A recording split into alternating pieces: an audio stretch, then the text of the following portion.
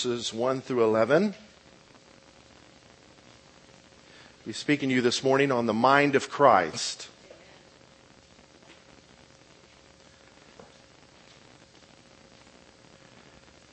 Therefore, if there is any consolation in Christ, if any comfort of love, if any fellowship of the Spirit, if any affection and mercy, fulfill my joy by being like-minded, having the same love, being of one accord, of one mind. Let nothing be done through selfish ambition or conceit, but in lowliness of mind let each esteem others better than himself. Turn to your neighbor and say, "You're looking good today." Let each of you look out not only for his own interests, but also for the interest of others. Let this mind be in you, which was also in Christ Jesus, who being in the form of God did not consider it robbery to be equal with God, but made himself of no reputation, taking the form of a bondservant and coming in the likeness of men.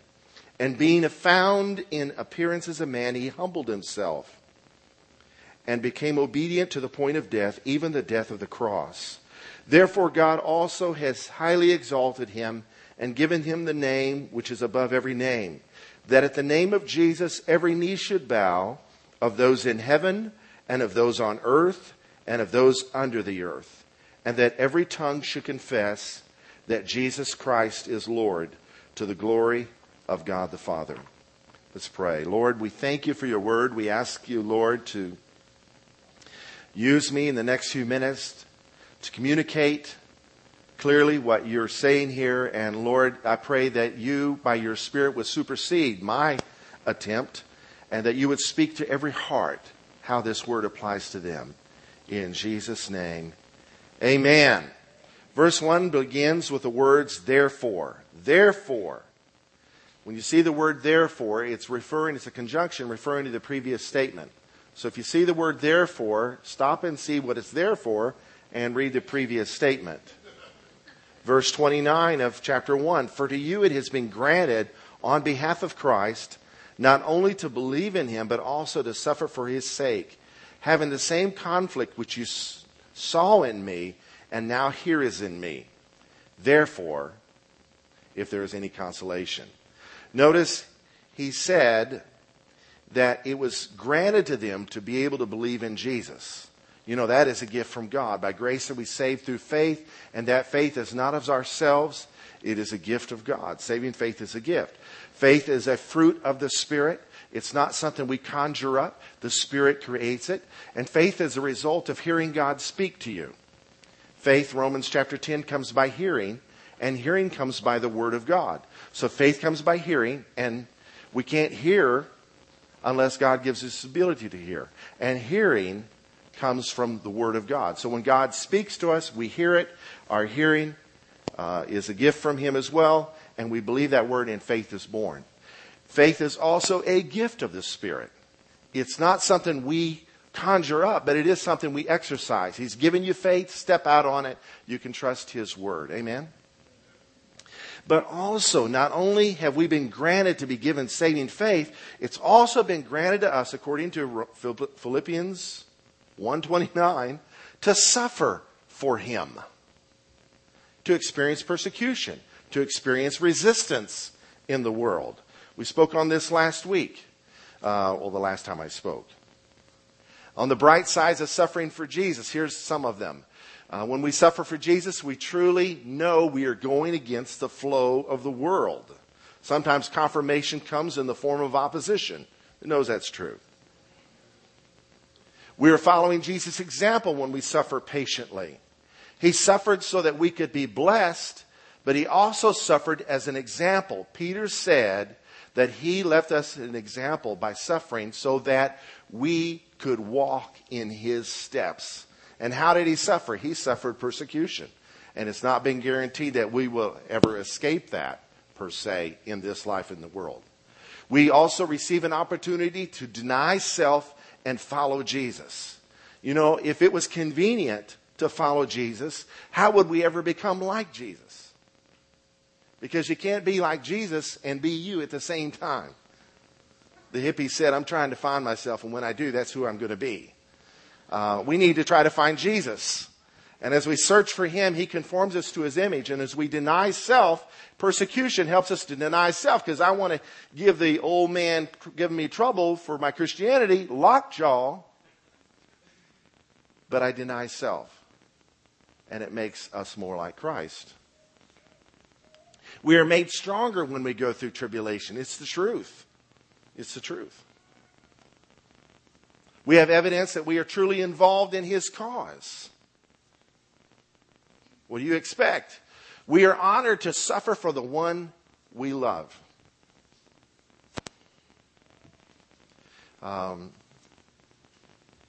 Nothing communicates love any better than persistence, perseverance, and endurance to stick it out for the sake of the one that you love. It communicates that. And so it's an honor to do the same for Jesus. The early disciples rejoiced that we are worthy to suffer for His name. And we will be rewarded in this life and the life to come. 100-fold is what it says. Amen. So, Paul goes on to say there in verse 30, having the same conflict which you saw in me when he started this church in Acts 16, 11 years earlier. He was thrown in prison. He was beaten. He got a miraculous deliverance. Now they hear he's back in prison and there is no earthquake. There is no deliverance. He's just there writing stuff. And so they saw that kind of stuff happening to him, and now they hear it is happening to him. And to them, the same thing has been granted.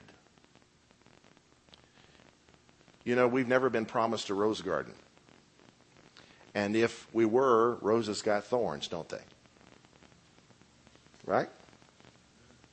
All right, moving on. I don't like to preach on suffering, but it's the truth. We get to know Him more intimately. Paul goes on in Philippians to say that I may know Him in the power of His resurrection. Oh, yes, I love that. And in the fellowship of His sufferings. Amen.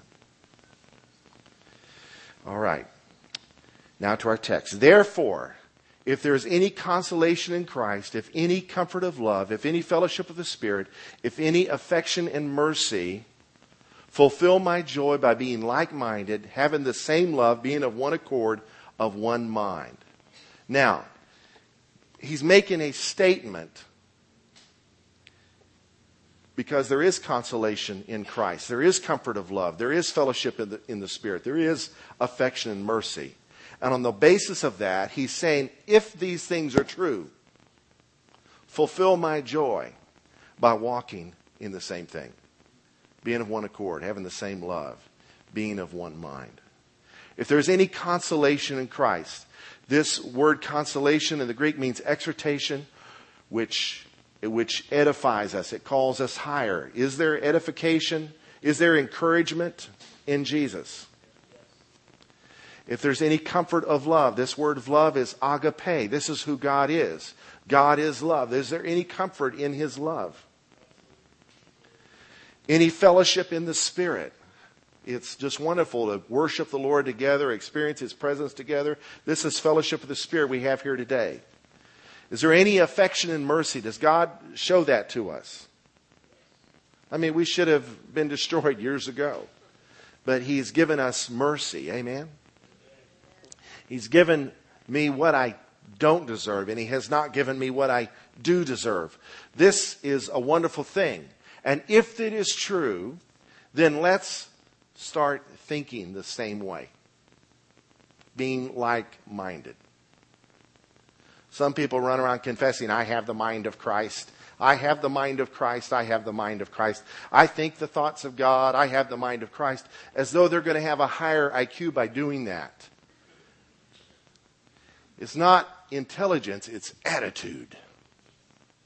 It's Christ-likeness. Thinking like He thought. It's not the cerebral cortex that dwelt in His skull that we're going to get a piece of. It is Jesus' spirit, His attitude, His lifestyle, His way of thinking that our minds are being renewed to day by day. And so if there's any goodness that God has for us, let's share that with others. It's like take and give. Take and give. Receive and disperse. Give it away. Give away what He gives you. Has He shown you mercy?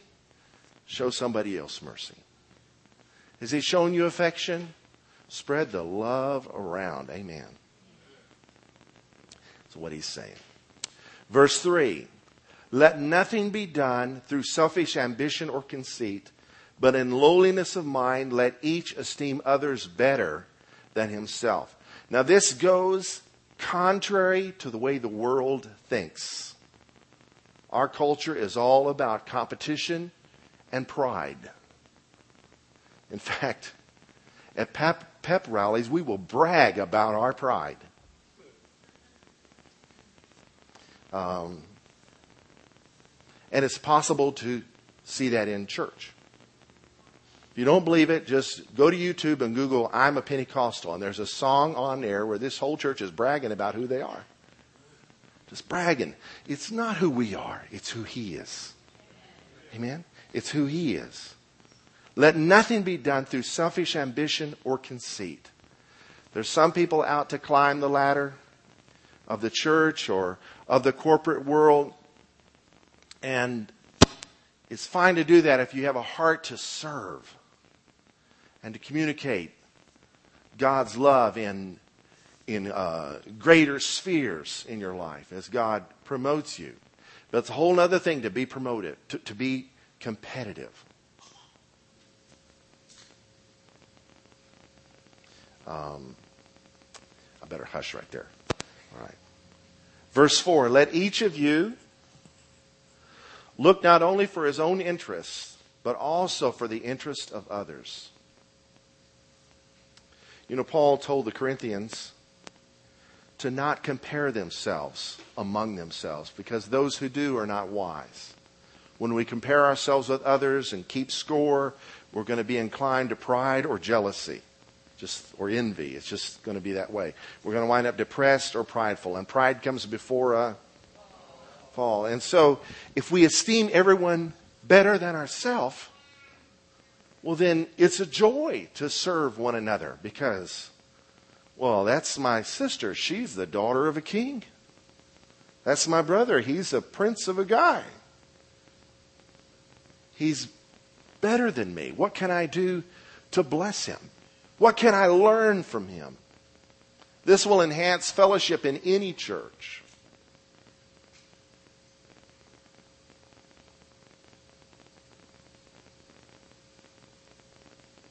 It's good. It's good.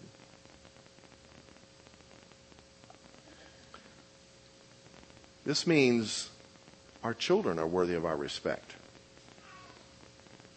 Our grandchildren are worthy of our respect. Our grandparents are worthy of our respect. It's a culture of honor, what the church is to be about. What happens when we function like this? People rise up to the occasion and begin to live out the greatness that God has put in them. Jesus said in the book of Matthew, he says, if you receive a prophet in the name of a prophet, you receive a prophet's reward. If you receive a righteous man in the name of a righteous man, you receive a righteous man's reward. If you give a cup of water to a little one in the name of a disciple, you'll by no means lose your reward. What is he talking about? Here's what I think he's talking about.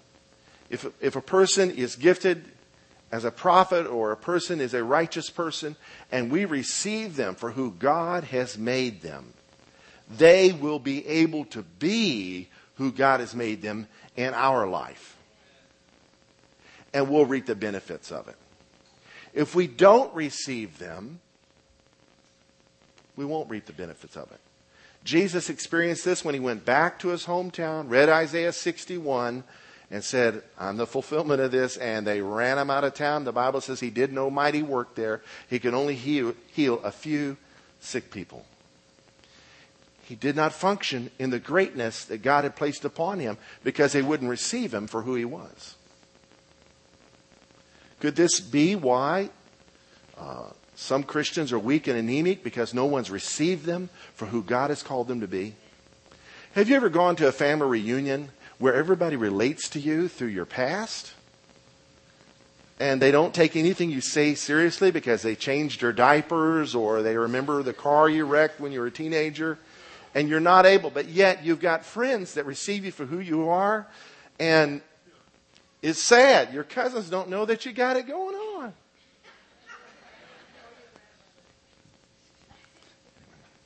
Anyway, so if we're a church that esteems others better than ourselves, then we'll be a church where it will be easy for people to flow in their gifting, to serve in the capacity with which God has called them. All right. Good. Let's move on then. I'm an exhorter. I'll get on one point and hammer it to death. So, all right, Pastor, I got the point.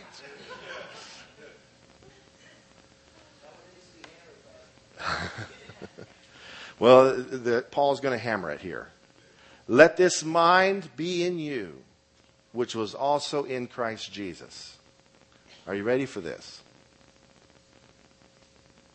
Who being in the form of God, did not consider it robbery to be equal with God.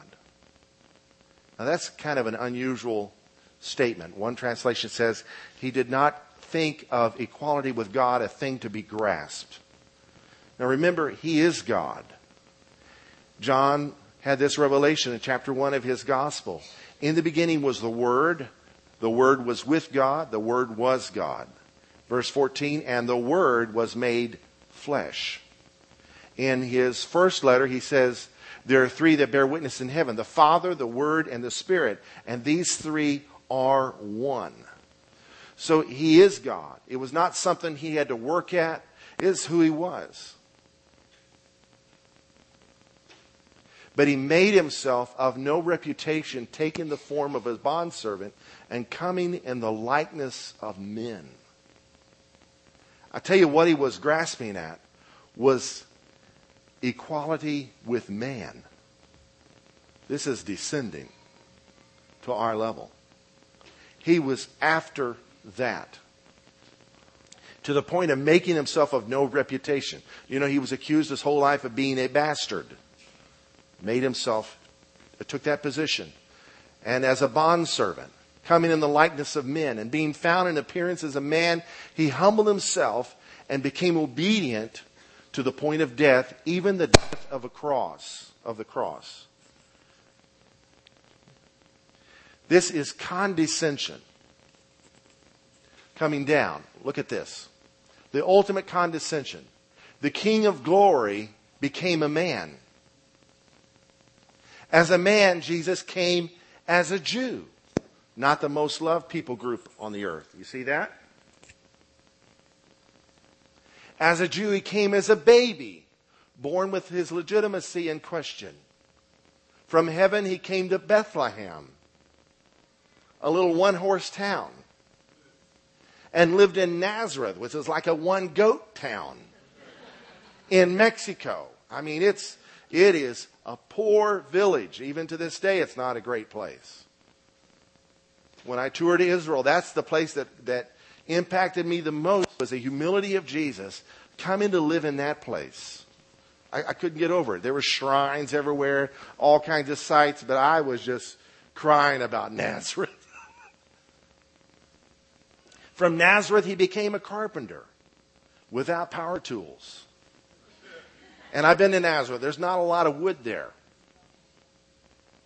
So what did he work with? Well, the Greek word for carpenter also means stonemason, which is an amazing thing. He is the stone made without hands. He is the stone that the builders rejected as is made the chief cornerstone. He is the rock upon which the church is built. And there's mangers over there that are made out of stone. Could it be that the stone from heaven that came out of the mountain made without hands that Daniel prophesied about was laid in a stone manger? I don't know. Just an incredible thing. The synagogue there is made completely out of stone. Even the roof, just a big stone dome. Jesus worked with stone. And we are living stones being shaped and formed into a spiritual house, Peter said. So he knows what he's doing spiritually and physically. This is hard work. And as a carpenter, he became a servant. One thing to be a carpenter and have your own company. Another thing be a servant. And as a servant, he was falsely accused of being a criminal. Do you see the descending? Jesus Christ becoming a man is like, and it's not even like this, but this would be similar, just for the sake of illustration, one of us becoming an ant and going to the ants to bring life to the ants. A lower species of being. God became man. One preacher said it's like us becoming a cockroach. That didn't sound real respectful, but as an accused criminal, he was cruelly tortured. The dissension is just amazing. He died an unjust death, reserved for the world of criminals. And as a dead man, he was buried in a borrowed tomb. But hallelujah, he didn't stay there. He led captivity captive. And as a dead and buried, falsely accused Jewish servant man, he made the ultimate comeback and reveals to all who he really is. He came down so that we could come up. We were already down. He came down to our level. He came lower than our level. You know, if you've got something stuck in the mud, to get it out of the mud, sometimes you got to get a shovel and go lower than the object is you're trying to get. Otherwise, you might damage it and pull it up. He came lower than we were to come below us to lift us up. He led captivity captive and gave gifts to men. Aren't you glad about it? Therefore, because he has done this, God has highly exalted him and given him the name that is above every name. Now, look back at the text. Well, I don't want to do that.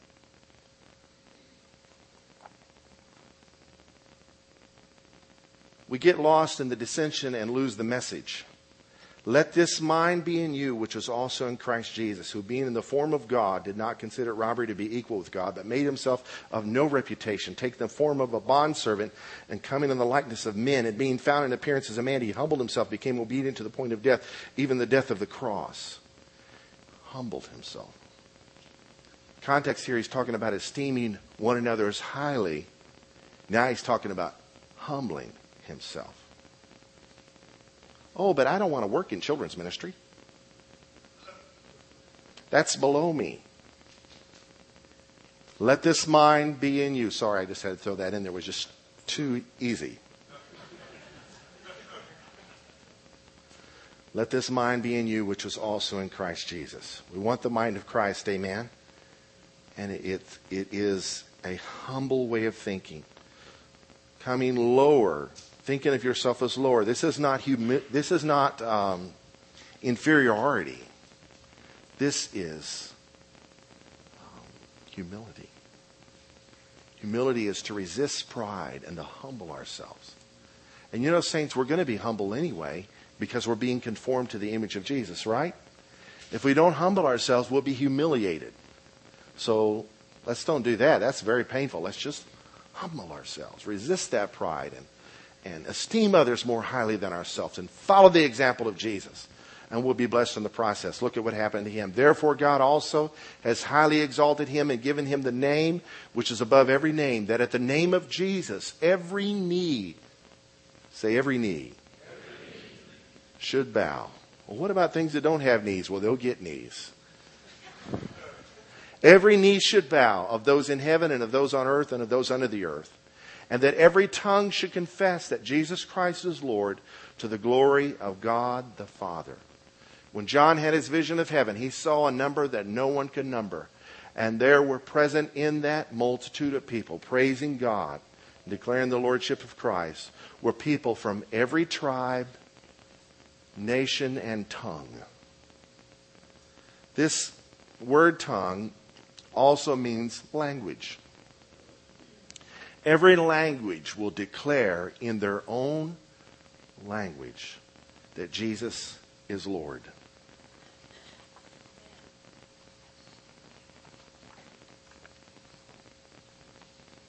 Those who speak Swahili in Kenya and Tanzania will say, Yesu Kristu ni Bwana.